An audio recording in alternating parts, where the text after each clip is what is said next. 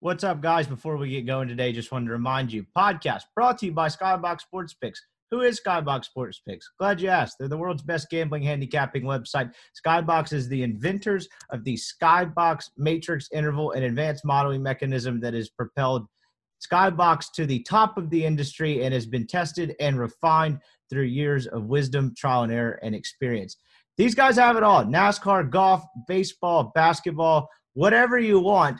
They've got a package to fit your needs. If you're into the sports wagering game, you really need to go check these guys out. You could do a daily pass for $10 with my promo code RIPPY. That's 20% off. I believe that's $8. Don't check the math on me there. And you could just try it out for the day. I would recommend doing a season pass. They have sports-centric week-long passes. They have sports-specialized monthly passes. You could do a season of picks. It's just really up to you. They have all kinds of packages to fit your needs. They've got all kinds of cool gear. They've got helpful articles to help you kind of find value in different things. You need to go check these guys out. I wouldn't steer you the wrong way. If you are into the wagering game, you need to go see Skybox Sports Picks. They just put up their draft guide, or their draft gambling guide, I should say. They are not Todd McShay or Mel Kiper. They're the Todd McShay and Mel Kiper of Las Vegas yesterday. And if you're interested in wagering on the NFL draft, I would recommend going and checking this out. It's fantastic stuff. Again, use the promo code RIPPY and you'll get 20% off. Go check them out, Skybox Sports Picks.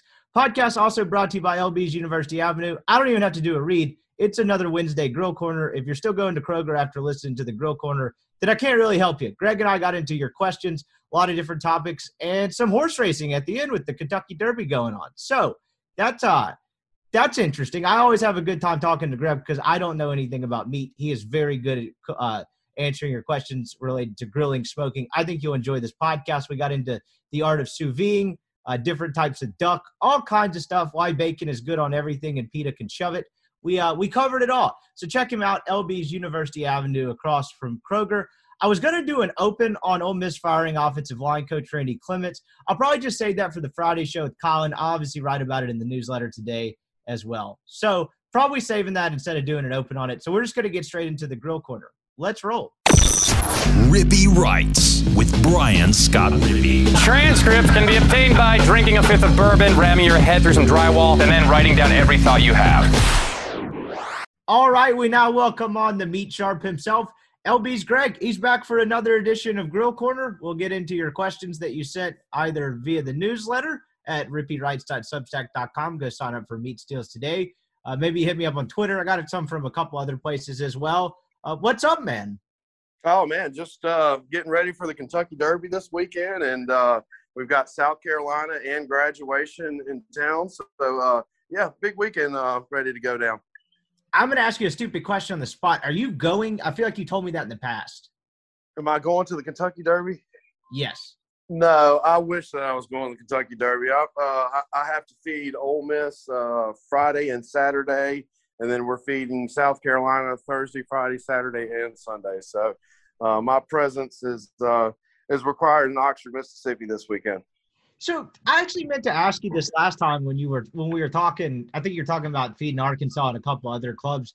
So, like, what goes in – we'll start with Ole Miss. What goes into feeding Ole Miss? Is it any different than the away club? Like, what's that process like?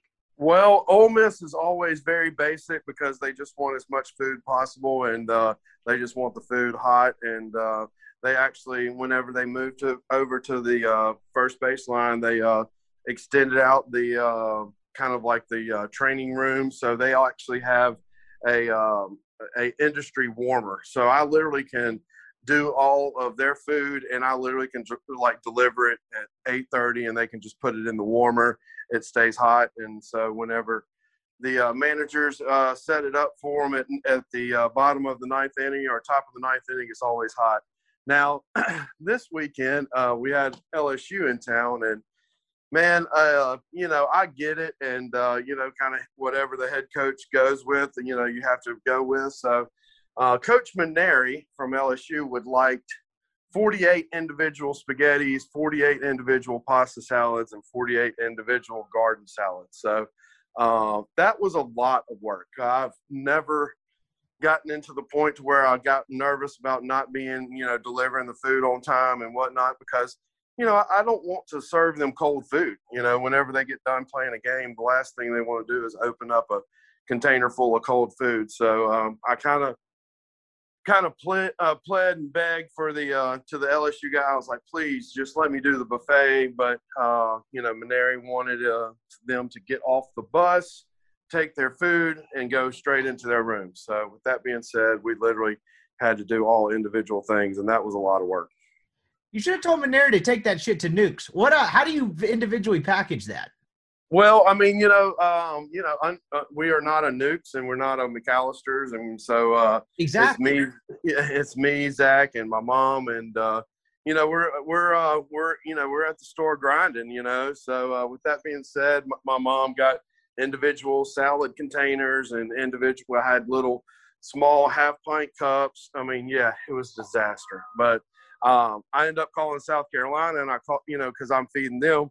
And they wanted kind of the same thing. And I literally called them Saturday. I was like, hey, look, man, this whole individual thing, it was a smooth disaster. And my thing is like, you got my number, because we feed Ole Miss, and like, you need to let us feed, South Carolina like we feed Ole Miss, because just a long story short, the guy ended up agreeing with me. They just told me that the school has a policy where the player can't fix his own plate. That sounds like we would prefer to have individual stuff. So I'm going to throw some made up NCAA policy, school policy jargon to see if you'll take the bait. Yeah. So we got it worked out to where me and two other managers this Friday and Saturday are going to be hand serving South Carolina baseball players after the game's over, which I have no problem with doing. I'd much rather do that where it's guaranteed hot, fresh food versus individual containers that were packed up at like 8:30 or 8:45 and the game was over at 10:15. Yeah, you should have given Mainieri a blank individual package. Well, is LB's factory malfunction? Oh no, it's not a problem. He got the message whenever he got that invoice that he probably didn't see that he paid for, so it's all good. Yeah, we took care of that for sure. Hell yeah, sticking with the wallet. Last thing before we move on into what we were getting into today, what's the prep like for that? Like, are you offering different? So when they say they need to be fed, and individual packaging and all that crap aside, when they say they need food, like what are your options, and then how long does that take to prep? No, I mean, in all honesty, I for some strange reason, this is my 6th year to cook for Ole Miss, and I've kind of got it down to a T. They really kind of want to keep it basic, just as basic as possible, because they're trying to keep within a budget. I usually either do barbecue meatloaf or the bacon wrapped pork loin. So what I do is just trim out 4 whole loins, wrap them in bacon. I usually just put them in the oven for a little bit and then smoke them for about an hour and a half, and then just let them sit in there to where it gets to the proper temperature. And then once it gets to that proper temperature, which is going to be about 155 degrees, I slice it, put it in the pan, dribble some Hoover sauce and barbecue, put tinfoil on it, and just let it sit in the oven. So, but yeah, Ole Miss is pretty basic. They either want chicken spaghetti, ribeye sausage spaghetti, chicken Alfredo, or meatloaf, or hamburger steaks, ribs, or the bacon wrapped pork loin. So all these people that used to come into LB's for our plate lunches, like that's what they used to get for plate lunches, and that's kind of one of the reasons why the plate lunches were so popular, because it was just really good stuff. So, and then they're very basic. They just want loaded mashed potatoes or mac and cheese, or the green beans and smoked baked beans. So it's pretty basic, man. That's interesting. I've always wondered how you actually did that and prepared that. Speaking of, you said plate lunches were good. Do I smell a comeback on the horizon? I don't want to put. Yeah, I mean, we when we originally opened up the store, we did the plate lunches strictly to have foot traffic from 11 to 2:30. Because not a lot of people are buying steaks at 11 o'clock, 10:30 in the morning. So kind of just invented the plate lunch as a foot traffic for early afternoon traffic before people actually come in at 3 to 4 o'clock to come and get their steaks if they're cooking out that night. So with that being said, man, it was me that was cooking the food. So, I mean, it's I'm not sitting here saying that, no, I shouldn't do it, but it's just hard for me to cook 20 to 25, for 20 to 25 people. And we get 5 or 6 people in, and I've just got a lot of food left over, and I'm sitting here scratching my head, maybe either getting on Twitter or feeding the police department or feeding the fire department. I'm just trying not to waste food and just trying to be smart with my situation. And with there only being one other meat market in town, we just got to shoot our shot at the meat market and not compete against all the 85 restaurants in Oxford now. That makes sense. Are the other meat market? Are you talking about the K word? Yeah. Well, no, I don't even call Kroger a meat market, man. I mean, like they don't. I mean, Larson's actually, does some cutting of their own steaks and stuff, and then Chicory Market they do with Home Place Pastures. So, I mean, there's other places that you can get meat, and I think Brown Dairy Farm started their own meat processing and stuff. So, it's a market that needs to be tapped in, and I feel like every town in America should have at least 2 or 3 meat markets to shop and choose for where they get their meats from. Blasphemy. The only one you should go to is LB's University Avenue across from Kroger, and I'm about to prove why. You ready to get into this? I'm ready. We've had so many people come in and get those $10 16-ounce prime strips. I mean, it's the best deal in America, I think.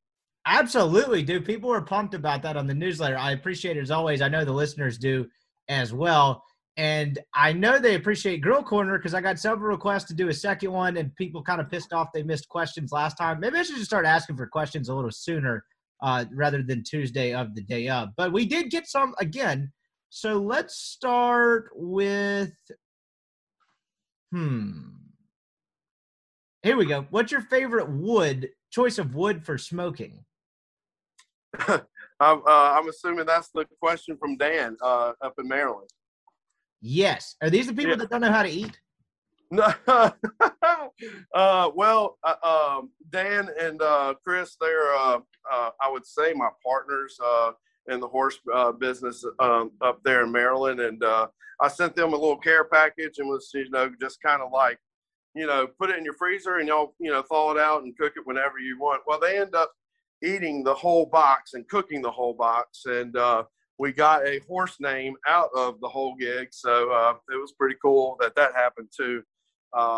They all got the meat sweats, and he posted on Twitter. So, hey, everybody got the meat sweats thanks to Greg Jones and LB's Meat Market in Oxford, Mississippi. So we looked it up in the book, and meat sweats is available. So I think we might be naming a horse meat sweats. That is an awesome name. I'm glad to hear that actually came to fruition. If that guy, you're going to get more, not that it matters to you per se, but you're going to get more money coming on that horse just from the name alone. I promise, because people with stupid brains like me will 100% see that and be like, oh, meat sweats. That sounds for sure. I mean, if I owned a private jet company, like Nicholas Air, I'd want something to do with it, like a jet or something, but like with me owning a meat market, like I would think a pork chop or something good like meat sweats would be, an ideal horse name for an owner of a horse that owns a meat market. Yeah, absolutely. I think it would be a little bit different with the airline, because like you wouldn't want to name the horse like Engine Trouble or something, but meat sweats. Yeah. So no, the question that your guy asked, like, are there different choices of wood for smoking? Yeah, for sure. And I'm going to answer it for him, because there actually is, like, there's a higher smoked wood, there's a medium smoked wood, and there's a lower kind of a fruity taster wood.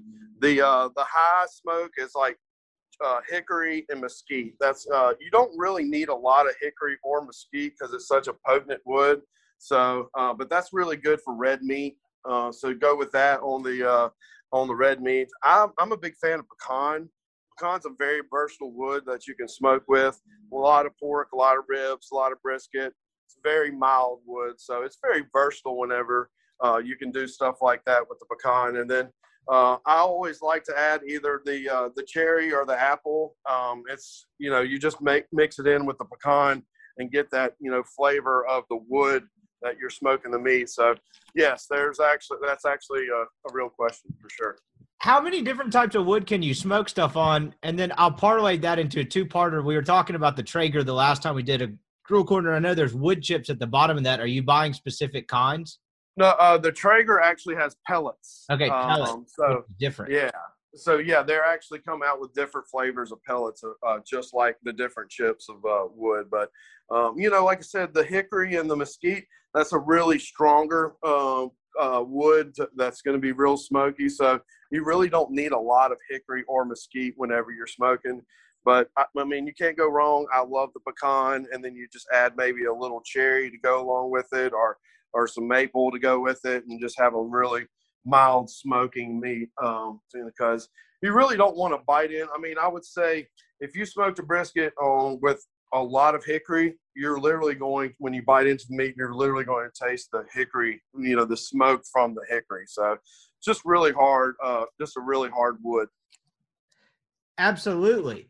I was about to throw in a that's what she said, but we've grown up and we're not doing that on this podcast. Yeah, for sure. Yeah. Where are you getting, whether it's pellets or wood chips, like where are you going? You can go to your local Ace. Ace Hardware has it, and then Lowe's and Home Depot and everything like that in their grilling center. But I would probably recommend Ace. They have people that actually can help you out and answer any questions like that I just got asked.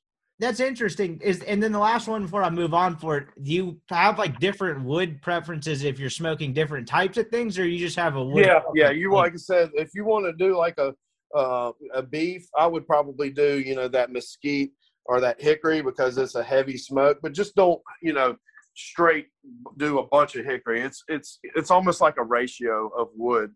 Just like 75% regular wood, and then 25% hickory. That way that hickory is not so strong. That makes sense. The next question we have is from my old radio pal, Brian Haydad, who loves Grill Corner and loves the occasional smoked meat. He's asking for a good recipe for tri-tip. Yeah, man. Tri-tip is an awesome cut, and it's one of my favorites. It's very versatile. You can do a lot of things with it. You can, make tacos with it. You can make fajitas with it, or you can just literally cook it perfectly to 125 and let it rest on 130 and just slice chunks off of it and eat it. So with that being said, it's a matter of preference when it comes to seasoning your tri-tip. I like that Hoover sauce is very what I like. I kind of have a steak seasoning that I've made over the years that has kind of a coffee rub, cracked black pepper. So I like to really give a good hard char on my tri-tip to where it's super like kind of charred on the outside, but yet still like 120 to 125 in the middle. And then once I get to 120 to 125 in the middle, I just let it rest and then just dribble that Hoover sauce on top of it. That sounds pretty good. And I know I bring this up every time someone asks a question about tri-tip, but when I was like dead middle of the pandemic, I was headed to my girlfriend's house, and her dad's a big sous vide guy. And outside of the basics, the sausage wise that you gave me that made me like the most popular guy ever, you're like, you got to do the tri-tip if he wants to sous vide it. So why was that like your natural instinct in that moment? Just like, yeah, if he, like I told you he had like a big deal, but he's big into sous videing stuff. Why does tri-tip translate well to that?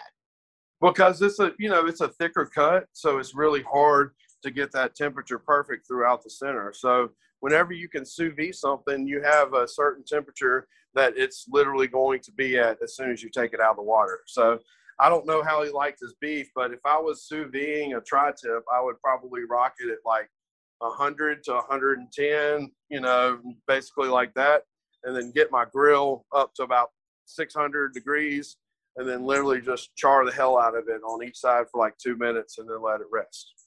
Because that way you can judge it out. A lot of restaurants do sous vide on steaks because when they get in a hurry, it's hard to get a room temperature steak to 145 degrees, in a quick time. So that's why a lot of restaurants sous vide their steaks to where they have it at a particular temperature, and they know how much it's going to take for each side to get to the internal meat temperature that the customer wants.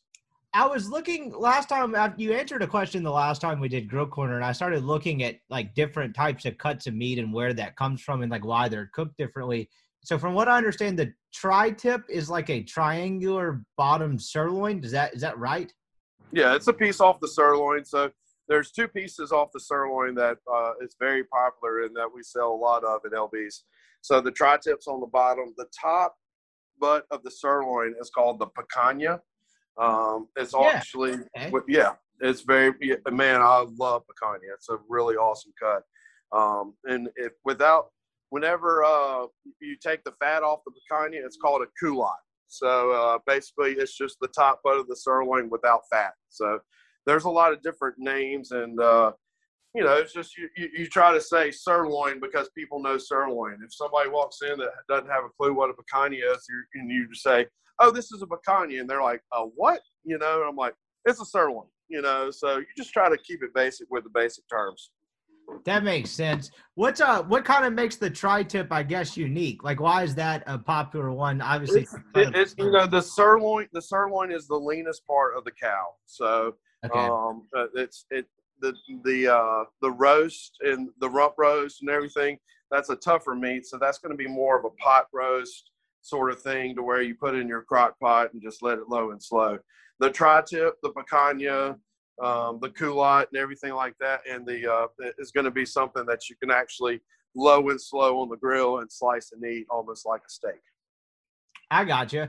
The next question we get to here is actually probably a good transition, just because I brought up the sous videing aspect of it.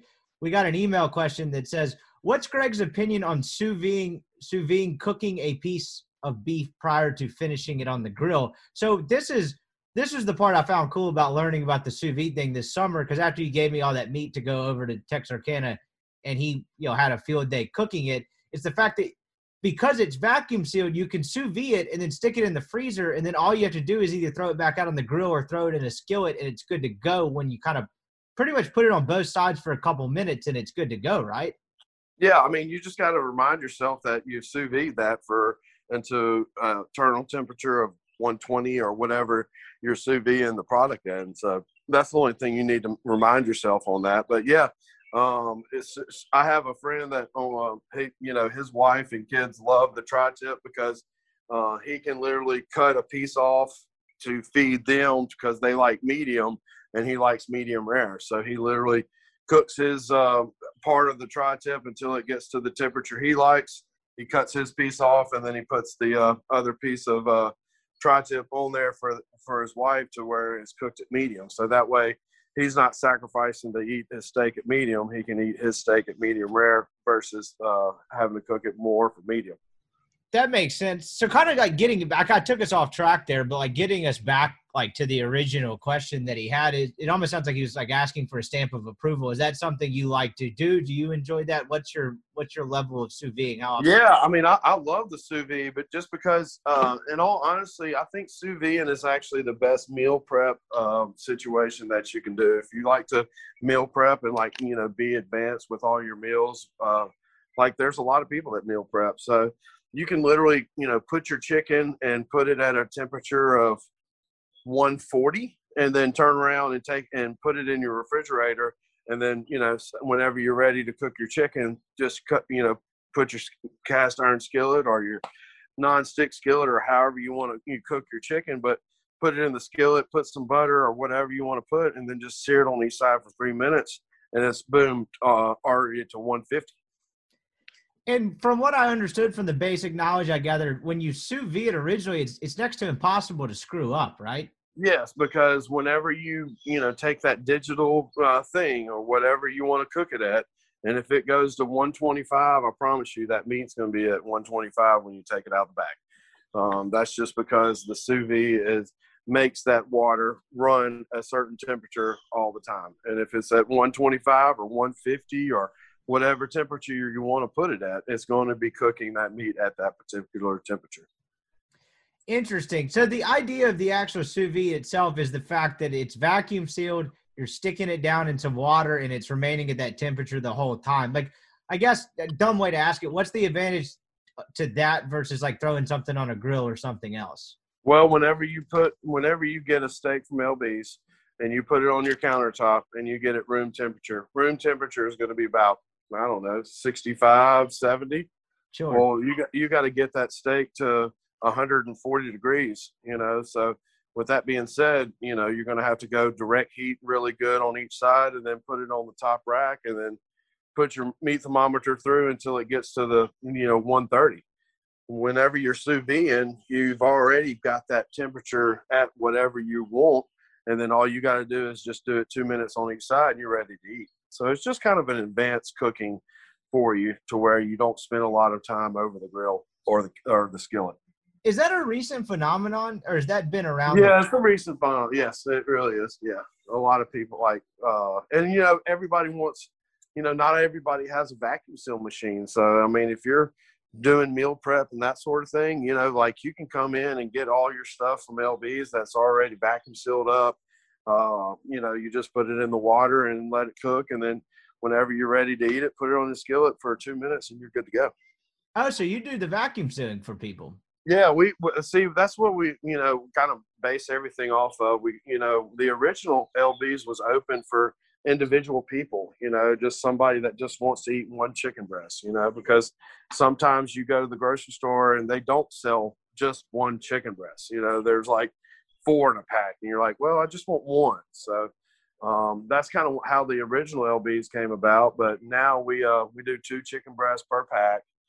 We do 2 pork chops per pack because, just trying to feed, more than 2 people. And, whenever you're cooking one pork chop, if you cook another one, you can go ahead and cook it, put it in your refrigerator, and you can slice it, put on a salad or make a sandwich or however you want to do. So kind of knocking out 2 meals in one time. That makes sense. You just gave all that expertise, so I feel like I have to throw something on the table. Well, I sounded really good, didn't I? Yeah, you did. That was a dynamite drop in, and so I'm gonna have to somehow follow that up. And the way I'm gonna do it is, when my girlfriend's dad was sous videing everything this summer. Of course, I don't know anything, so I can't help. So I'm just standing around looking like the world's biggest idiot. Well, when we get all the meat out of the cooler, it's actually a bad idea to stick your hands directly into the 125-degree water barehanded and grab it out because it turns out that it's hot. So do not do that without protection.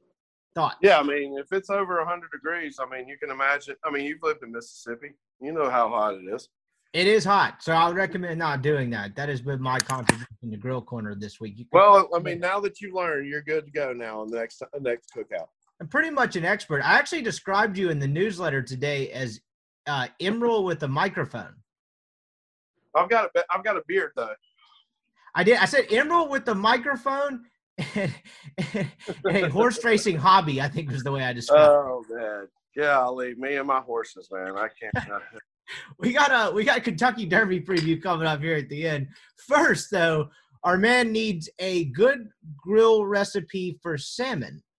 Yeah, I mean, salmon's very basic. You don't really want to get too fancy with it. Citrus is always a really good friend of salmon. If you've got a fresh lemon, slice that lemon thin and just set it on that. Set it up on the salmon, and maybe do some salt and pepper, maybe some really nice olive oil, and just kind of bake it. There's some, you just don't want to get too fancy with it. Just basic is better on any sort of thing when it comes to fish, because you really don't need to cook it that long because, it doesn't need to be done medium well. That makes sense. What is so when you're ordering, most of the time, if you're ordering salmon at a restaurant, like what's the most common way that comes? Are they throwing that on a grill? Yeah, I mean, I think that what they do is they do a cast iron skillet with a lot of butter, a lot of garlic, and then they just kind of scoop the butter on top of it to where it's a constant motion. You know what I'm saying? Where where they're scooping the hot butter on top of it to where that hot butter is actually cooking the fish, and the cast iron skillet isn't cooking the fish. It's just they're cooking from the top. And then you can also do the wood plank. Get you one of those cedar planks and just sit it on there, and put it on the grill and just let that cedar plank cook it. What is your preferred? How often do you eat salmon? Do you enjoy it, and what's your preferred way to cook it? You'll think this is crazy. I've had, I think salmon is probably going to be one of our best sellers at LB's. I think we probably sell, all our fish comes in fresh. So we get sides and we prep it and we vacuum seal it individually and that sort of thing. We probably sell, I'm being generous with this number. I'd love to, sit on my high horse and give a number that's outrageous, but I think we at least sell probably 30 sides of salmon a week at LB's. Wow. And so when you're getting that in, this is another dumb question, but like salmon is always something I've associated with fly fishing somewhere out west. Is that predominantly where you get it, or can you? That's actually called either a king or a sockeye salmon that has that little hook on it. This is going to be wild called Atlantic salmon. So two different things. I would prefer. I mean, the salmon that we get, I mean, I literally have so many people that come in and just get the salmon alone. And I'm like, we sell steaks. We sell some salt. Like Zach just got done making 150 pounds of sausage. So would you like to try some salt? It's just like, I just want 3 pieces of salmon, So, but it's just cool because, I mean, that's what's kind of unique about LB's is we have a lot of different style customers. Whenever we had the plate lunch going, I mean, we had a plate lunch customer base that just strictly came in to get the plate lunch. And then we also have, customers that just strictly come in and get seafood. So it's a unique place. And, like I said, just another store that just needs to be everywhere in the world, honestly. Absolutely. I mean, that's why you should go to LB's, because you can pick your own favorites and it's always going to be there. What's your favorite? This is not a listener question. I just thought of this on the spot. What is your favorite cut of fish? Man, there's so many.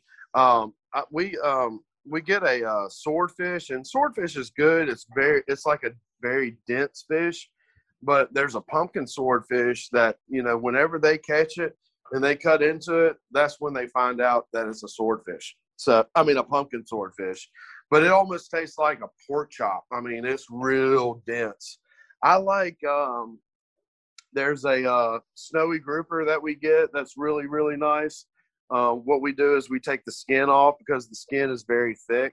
So, man, I mean, I don't know if you've had a fried grouper sandwich with some homemade coleslaw and like a mango pico de gallo on top of it with like a little comeback sauce, but I highly recommend it. So.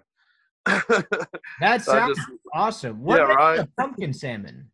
It's just I don't know if it's diet or if it's just I don't know. I mean, I'll have to Google that whenever we hang up the phone and figure that out. But it's just they're huge fish. But whenever we get the fresh sushi grade tuna in, I literally take a slice off of it and just literally put some Hoover sauce and some kosher salt and just eat it raw. It's so good too. But there's a lot of fishes that are nice.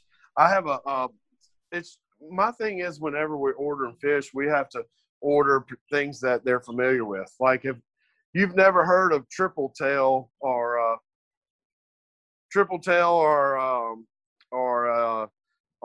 halibut or something like that. So I've got to be very, essential with my ordering. And I just have to say snapper, grouper, redfish, amberjack, just because they're very familiar with it. Yeah, no, that's interesting. So how do you decide what kind of fish you're getting in the store? Like on a week, like do you kind of stick with the steak? I go and look at I go and look at the deep freezer that we give $2 off to all our fresh fish that comes in. And my essential fish that I always carry and I always try to have are salmon, redfish, grouper, snapper, mahi, amberjack, tuna, halibut, and always try to have scallops. And I've been whenever Louisiana crawfish tails are available, we usually get those also. So it's just, because everybody's familiar with those fish that I just named off.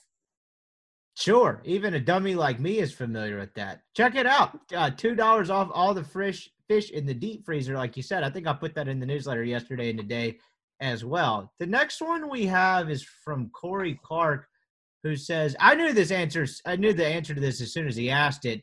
You answered it a little bit for him, but he says, has Greg ever gotten into the boudin game? Yeah, we actually, Zach's going to make some boudin. We're going to make some regular pork boudin like we always make. Our boudin is very basic. We don't do chicken hearts like most Louisiana-style boudins have.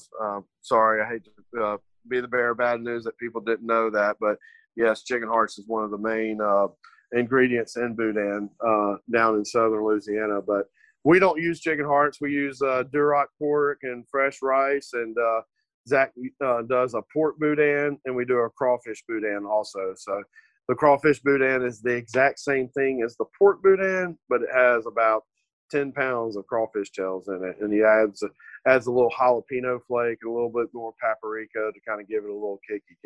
So it's really good. Damn, that does sound good. And this sounds like something that you could have a decent bit of variety in terms of the way you make it.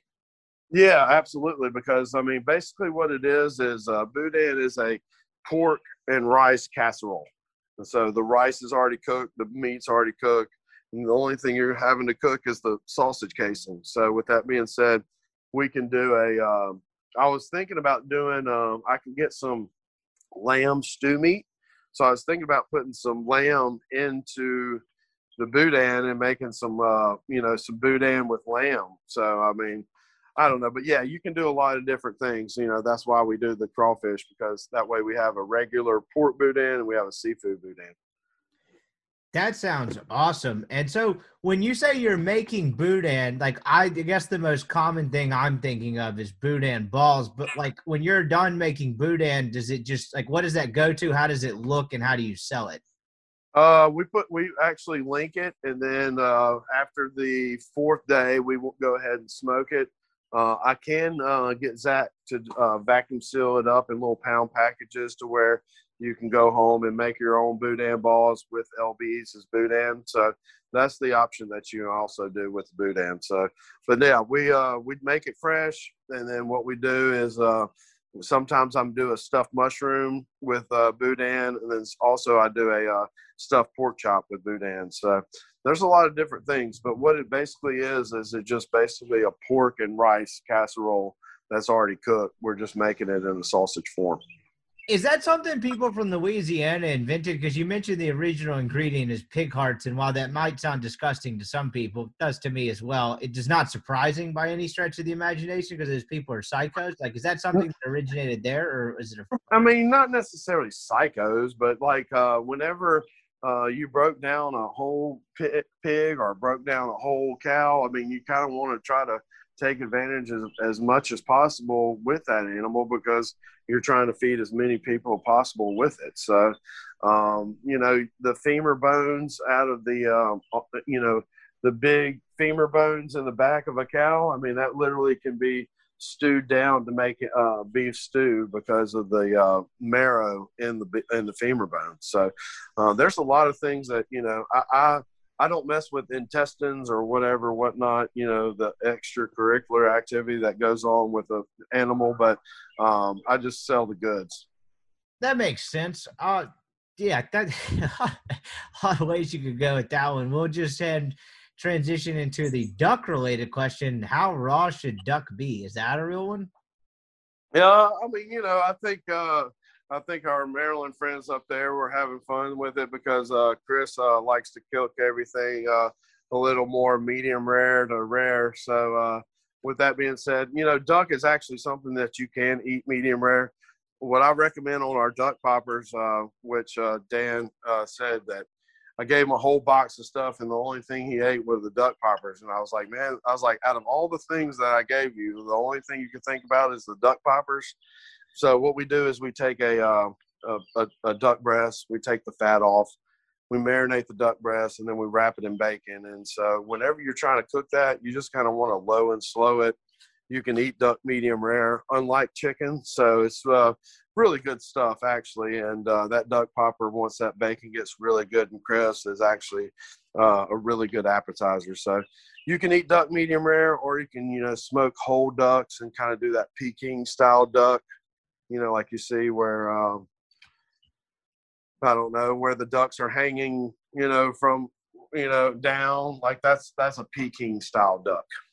I've had duck poppers numerous times because I've lived in a house with a couple guys, I guess on 2 different houses I lived with in college and right out of college, who were big duck hunters. So duck poppers are awesome. What is kind of another way? Give me a couple of popular ways to cook duck and like dishes to make out of duck, because I got duck poppers down. I know those are very, very good. What's kind of another popular way to eat it? I mean, you can actually make a chicken pot pie with duck, just stew, boil the whole duck down and, and get your broth and everything like that. And then just pull the meat off. But Peking style duck is going to be your most popular whole duck recipe. It's a Chinese recipe where it's like smoked and it's pretty popular, but I would say Peking style duck is going to be your most popular duck recipe. Peking style. What does that entail? I think they marinate it in, the red sauce, where you dip your egg roll in. Ooh. I think they smoke it, like kind of braise it like that. How do you have duck? Is duck something you regularly have at LB's, or is that kind of? I mean, I have duck poppers, and I will always have flying pig sausage. I can order whole duck. I have ordered whole duck before, and literally nobody came and got it. So I have no problem with ordering whole duck. You just got to call me in advance, and I'll get it for you. Awesome. You heard it first there. Your buddies from Maryland were having some fun. One of them dropped a quote about bacon, but that did spawn a question from my own brain about bacon.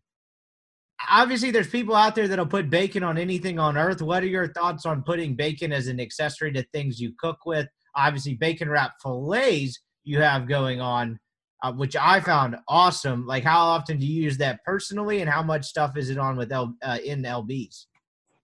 I'll give you a little tidbit on the bacon. We go through probably 50 pounds, if not 60 pounds of bacon a week at LB's. Good Lord.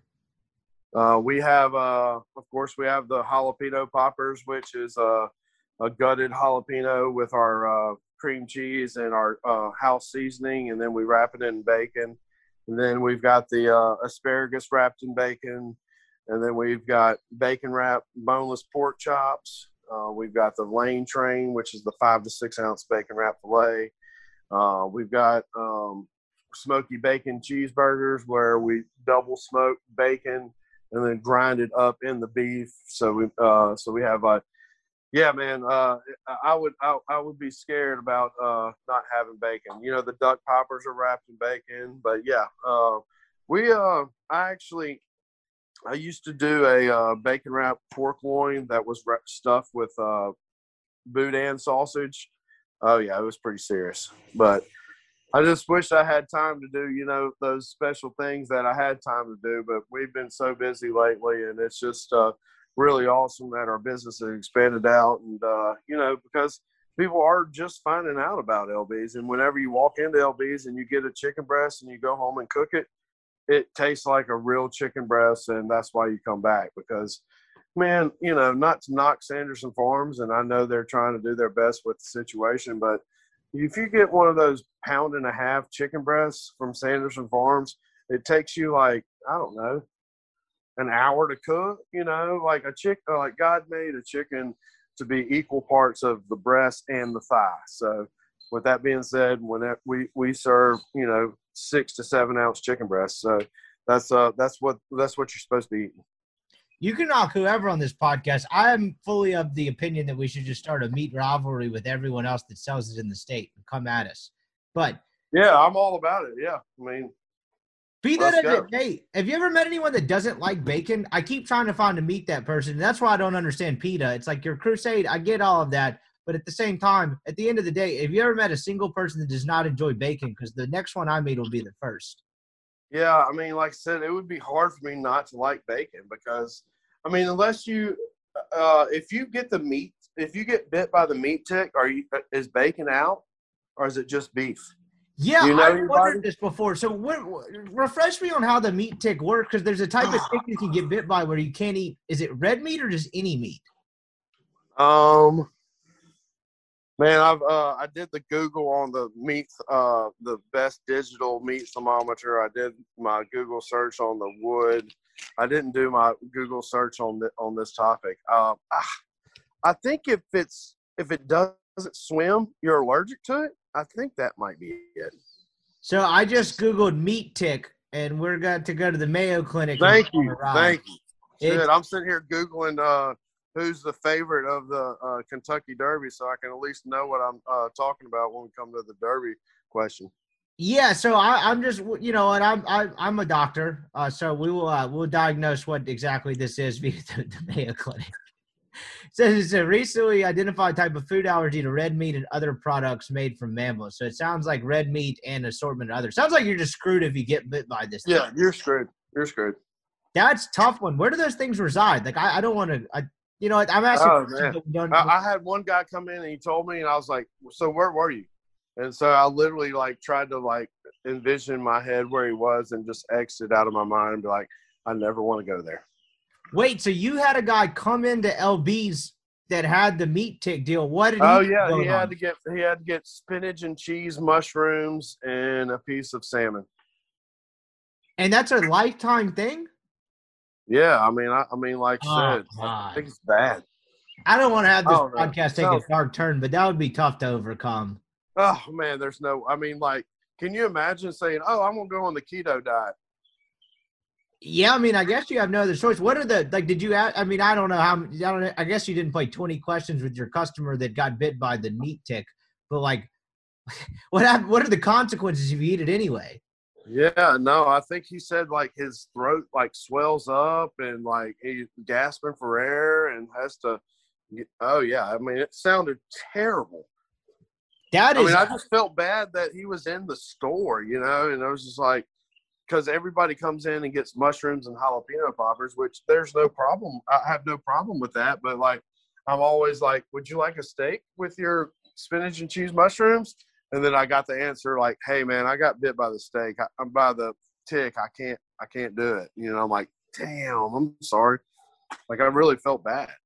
That's a very unfortunate happening. Like when you get bit by a tick, you probably think, oh, whatever, this will be a pain in the ass. But that's a tough one. Talk to that guy for still walking into a meat market and you know, frequenting the meat market, even though he's got the tick deal. That's some real. I just felt bad for the guy that he had to just walk in the meat market. The only thing he could get was spinach and cheese mushrooms. Yeah, that's a tough one. I'm not even sure what I would do if that was the case. The last question we have, I believe, is from another Maryland patron. It is, what is the best Bluetooth thermometer? How do those work? Well, I mean, I'm so glad that Google was responsive today. So, I'm not a digital Bluetooth thermometer kind of guy. You know, us here in Mississippi, you know, we have to work with it. You know, so if you don't know how to work with it, then that's your own personal fault. So, with that being said, the top three Bluetooth digital markers is the Meter Plus is the number one, and obviously you could probably Google this and get the answer with me saying this. But the Inkbird, the IBT Inkbird, is a very good one.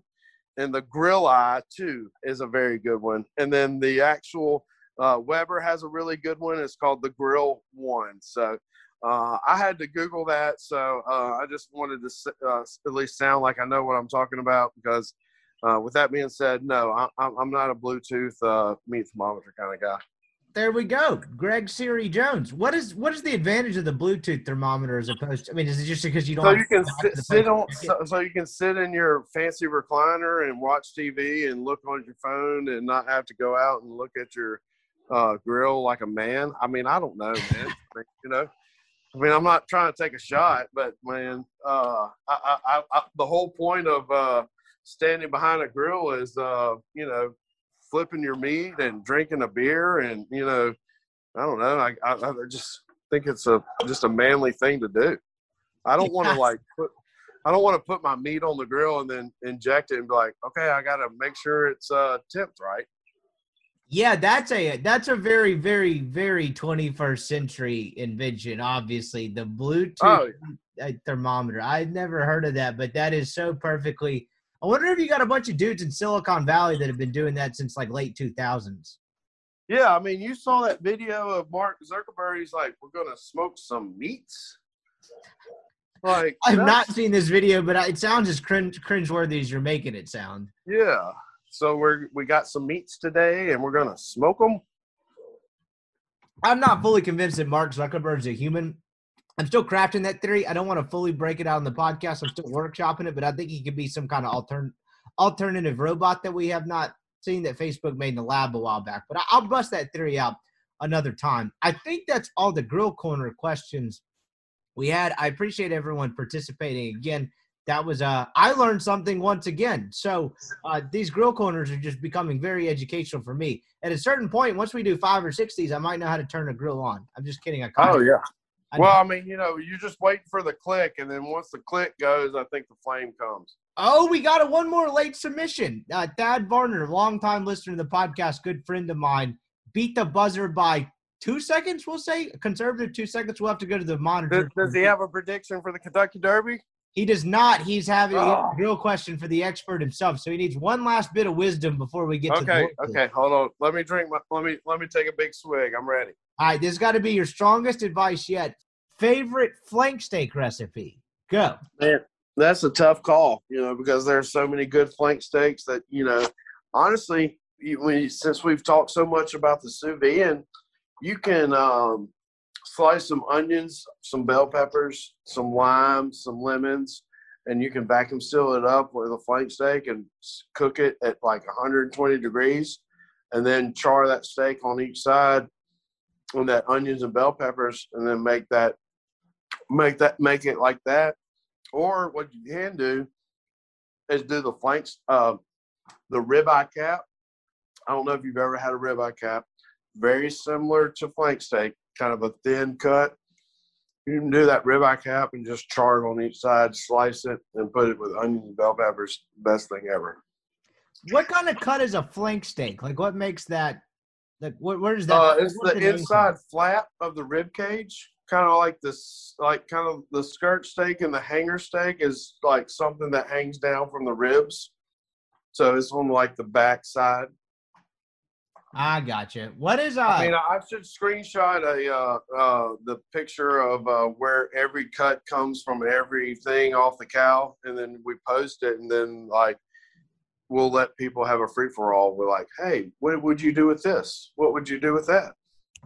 Oh, I'm still looking at it, and I'm looking at it, and I still don't understand. So, like, take me back to like 10th grade biology, I guess, or maybe I'm just dumb. But I learned a little bit off of this said Google photo, but not everything. So, like I said, you can tell the back shoulders, the rump roast, and everything. The roast. I mean, that's a tougher piece of meat because the cow had to use those muscles in that meat to make sure it walked around properly. So like whenever you see the sirloin and the tenderloin, like not a lot of stress goes on that part of the cow. So that's why it's a little bit tender. I got you. So that'll do it for Grill Corner. I appreciate everyone's submissions. If you listened and did not get one in, be sure to get one in next time. We're obviously going to do this again sometime soon. Now to the main event. Are we about to make money? Is this what's about to happen? That is correct. That's what we in the biz call a tease. It's Kentucky Derby weekend. Big weekend for horse racing. Is like I know Kentucky. It's kind of like the Masters. It has all like the cloud and like the pageantry in terms of horse racing, but is it actually the biggest horse race? Yeah, I think so because it's the start of the Triple Crown. So, and man, I heard it gets rowdy in the infield at Churchill Downs. So, I'm not going to sit here and say that I've been a part of it, but I haven't. But I think it would be a good time and something that I would think people need to probably check it off and say, supposedly this year the Kentucky Oaks, which is all females running, they've got a really, really solid field. And I've heard Kentucky Oaks weekend is going to be the best day. But there's some really, really good horses running in the Derby this year, and it should be a really fun time. But I highly recommend it if you've never been to a horse race. Just go to Oaklawn Park whenever they're running, and go to Rockies and eat you a pizza and hang out, and just enjoy your situation. So you mentioned the first day of it being all females. This is another dumb question. Is the Kentucky Derby itself male and female or just male horses? No, just male horses. This is the best 2-year-old colts in the country. They have to be 2 years old. Yeah, they have to be 2 year. Yeah, I mean, like I'm hoping I said that right, but yeah, I'm pretty sure. Yeah, What do because older and younger horses do? they actually have G2s, G1s, and G3s of like stakes races for them. So She Dares the Devil, who won last year's Kentucky Oats, and she won. I forgot what race she won at Oakland that I went and watched. She is actually running in this weekend in like a G2 or something like that. So man, it's almost there's a lot going on. There's a lot going on with the horse racing. So I highly recommend it for people to get into it. So, in terms of the actual Derby itself, what are your leans? What do you like? And then the second part of that, do you have any personal ties going in? Floor is yours. Well, I mean, last year, before I got, totally invested in the horse racing, I owned Authentic with MyRacehorse.com, which not going to talk bad about them because, I have a picture with my name and everything, but there's other options that you can go with owning a horse and, getting action and that sort of thing. So last year I had Authentic and it was great, and I didn't think that he would close or dig in like he did to beat Tiz the Law. But with that being said, he did, and he actually became a super horse, and he won the Breeders' Cup Classic and had a really, really good year. But there's a lot of really good horses in this race, and a lot of good feel-good stories. With that being said, there's 20 horses, so I'm not going to go through all 20 horses because I'm pretty sure everybody's already, logged off and stopped listening to the podcast. So with that being said, we're just going to make it very short and sweet. With that being said, I like the 14 horse. Don't get me wrong. I think Essential Quality is top, is a rightful favorite. He hasn't lost a race. I actually got to see him run in Oakland in the slop, and just, what a horse. I mean, I couldn't imagine owning a horse like this. So I'm just going to, with that being said, I'm going to try to beat him. I don't like laying chalk, especially when he's even money or 5-2. So I think there's a lot of really good value out there. Essential Quality, his last race, he actually went head-to-head with Highly Motivated, the 17 horse.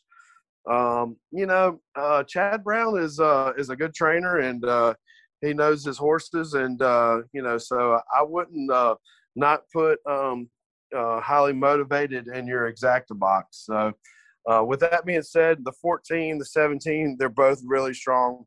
Hard not to bet them, but with that being said, I really like I like the 6 horse, and I really like Hot Rod Charlie, the 9 horse. Hot Rod Charlie actually won the Louisiana Derby. I don't think a Louisiana Derby winner has won the Kentucky Derby since 1996. And that's a long time. With that being said, Obesus, Orb, who is a Kentucky Derby champion, he came really, really strong to finish in 3rd place in the Louisiana Derby. So he's a closer. So with that being said, you just want to group your closers together. Your closers are going to be the 5 horse, the 6 horse, the 18 horse, and the 20 horse. I'm going to just do a little tidbit on the 20 horse right here. Bourbonic, Carmouche is a great jockey. He's going to be the first African-American jockey to run in the Kentucky Derby. So it's a really good field story. I really like Bourbonic a lot, but I think early speed is going to hold up in this race. And with that being said, I think your closers are going to run out of time to get there. And your closers are going to be Obesus, St. Hood, Bourbonic, and who was the other? Superstock, who Superstock knocked off Concert Tour, which is Bob Baffert's best horse.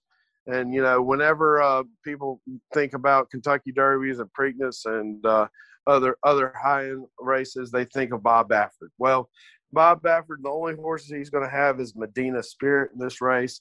I like Medina Spirit, but it depends on how much juice he's going to put in her. Put in him. So with that being said, Bob just got a little hot press on the other day about his training ways. So with that being said, I'm just off Bob Baffert this race. With that being said, I really like the 11 horse Dynamic One. He had a really good race in the Wood Memorial. With that, he got clipped by Bourbonic, who was the closer.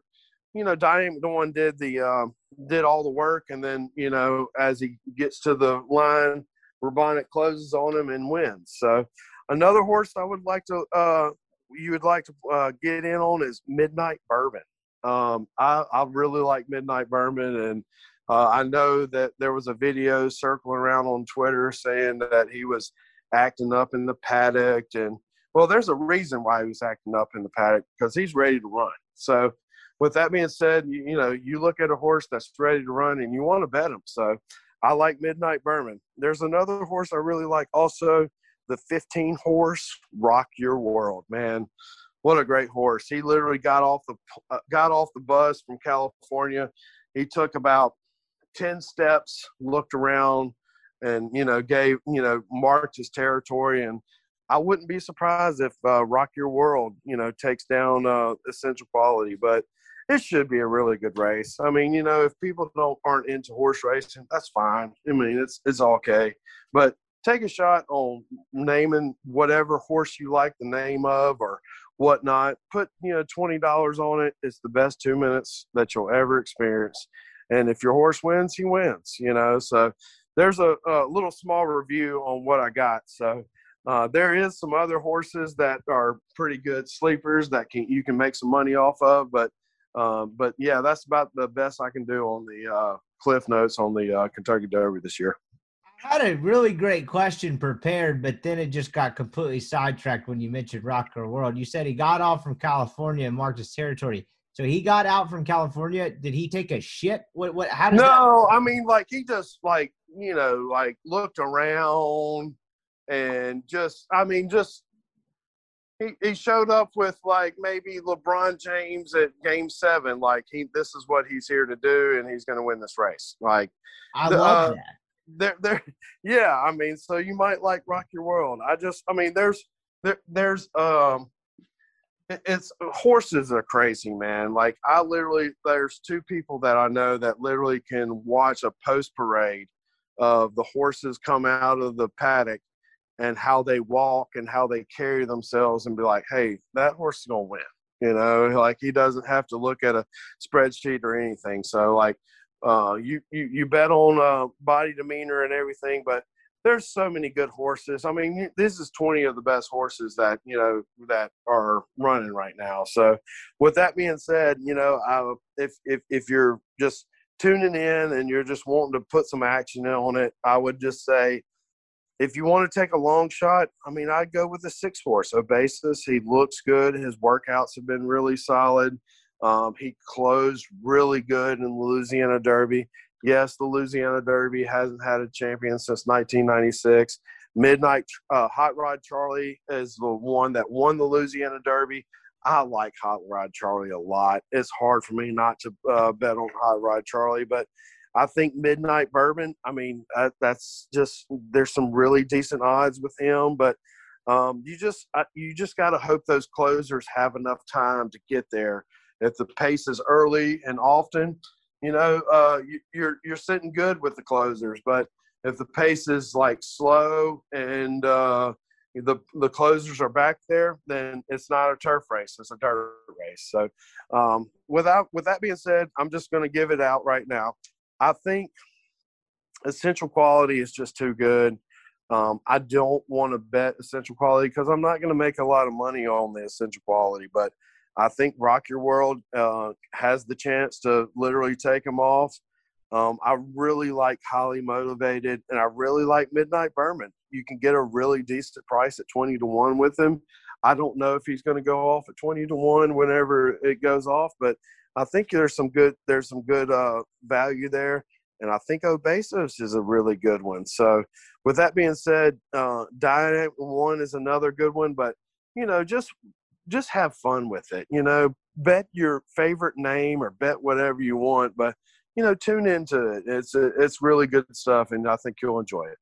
You just gave a very detailed breakdown of which I obviously understood most of it in terms of what you're saying, but in terms of having heard of the horses, not as much. So I think the natural question for probably some casual horse racing fans out there is, one, how do you qualify for the Kentucky Derby? And two, when you're evaluating horses, how big is the pool that you're evaluating from? How have you seen all these horses? How does it work to lead up to the best 22-year-olds in the world, like you just mentioned? How does that happen? So there's pre-race for the Kentucky Derby. The Arkansas Derby is one of the pre-races, and everything's based off the point scale. So with that being said, the Tampa Bay Derby is I think it's a 50-point game, 50-point, and Helium, the 12 horse, won that race, and I think he got 60 or 50 points from that race. So he got in. Obesos, he finished third in the Louisiana Derby. I think he got 40 points for that, and he had there was a Carrata River scratch, so he got in because of a horse scratching. So there's a point system, kind of I'm not sitting here saying that it's just like the NCAA playoff, but it's not. But there's certain races that are pre-races for the Kentucky Derby that makes you qualify for 1 through 20 of how many Kentucky Derby points you got in that race. So with that being said, Essential Quality is number 1 on the Derby points list because he hasn't lost a race yet. He won I think it was the Southwest that he won at Oaklawn. And then he actually just won the Kentucky Bluegrass at Keeneland. So I think that was a 100-point race. So I'm trying to think who Highly Motivated finished second in the Bluegrass. So he got 50 points. So it's just basically a point scale of how you get into the tournament via races that are in Kentucky and Arkansas and other locations like Tampa. And they basically have all of this time to pretty much work up for a year of racing. You mentioned yeah, absolutely. I'll give you an example. Hot Rod Charlie.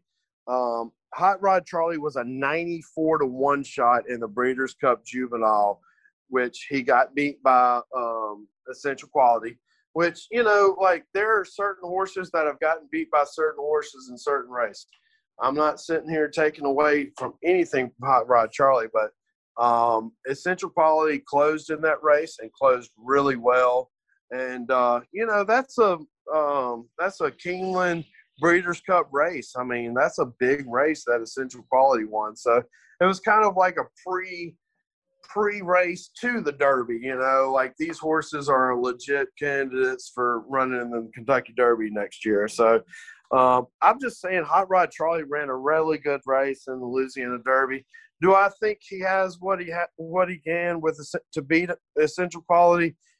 Anybody has their own day on any race, and it's you can think of back when Giacomo was the longest shot to win the Kentucky Derby. Nobody had Giacomo, and Giacomo won. So it's just anything can happen, So it's that's what's really cool about the horse racing because they're all athletes, and some athletes like particular tracks, and some people like particular dirts. And whenever a horse wakes up and he feels good, he's going to run a big race. So I think it's just always really fun to watch. Check him out, LB's University Avenue across from Kroger. Greg carried this podcast once again between the grill corn and the horse racing. All I did was feed you dumb questions. I appreciate this, man. This was great. Yeah, as always, man. And your parents came in the other day and got to meet your mom and dad, and they were really nice people. And obviously your mom is a big fan of the show, so I hooked them up with a little care package. So just really cool. And I've had a lot of people come in the store and say that, Rippy's awesome. And I was like, good, because I'll stop talking. you know. So with I've that had being people said, lie to you in there as they take the discounted meats. oh yeah, I mean, you can't take. I mean, can't you? Why not take advantage of a $10 16-ounce prime strip from LB's? So I've had a bunch of people come in, and I try to plug it as much as possible because, you know, we're unique. We're not the standard basic podcast, and you know, not everybody wants to hear about horse racing, but you know, it's really cool to hear something different. For sure, dude. And the ones that do get awesome meats, I appreciate it. My mom texted me. She started blowing up my phone on Saturday, and I was like, Jesus, what did I do now? And all of a sudden, it's just a picture of you standing in front of somewhere at LB's. And I was like, look at my – she gave me another picture, like, look at my care package. I was like, great. Greg has hooked everyone up. But the next time – apparently this was a snuck-in photo because I told you before we started recording, and my mom asked you to take another photo. Tell her to kick rocks. No, your mom's cool, and so is your dad. So, you know, like I said, whenever people come in and mention the podcast, and they mention that they listen to our podcast, it just, you know, it's a kind of makes everybody feel good all around because I mean, it's cool to talk about, you know, stuff that's different, you know, and it's cool to just be a part of it. Absolutely. We appreciate your partnership as always. You know that, dude. I'm coming to Oxford, I think, in a few weeks. I'll hopefully see you soon. I appreciate it as always. And we will do this again in a week or so. Yeah, just ask me and I'll make an individual chicken spaghetti, individual pasta salad, just like Maneri wanted. Yes, I would like each strand of spaghetti in individual boxes. So go ahead and start on that for when I get there in a month or so. Well, just ask me if you want cheese melted or not. Check him out. LB's University Avenue across from Kroger. Absolutely the best place in Mississippi to get meat. Appreciate Greg as always. And everybody have a safe and happy Wednesday.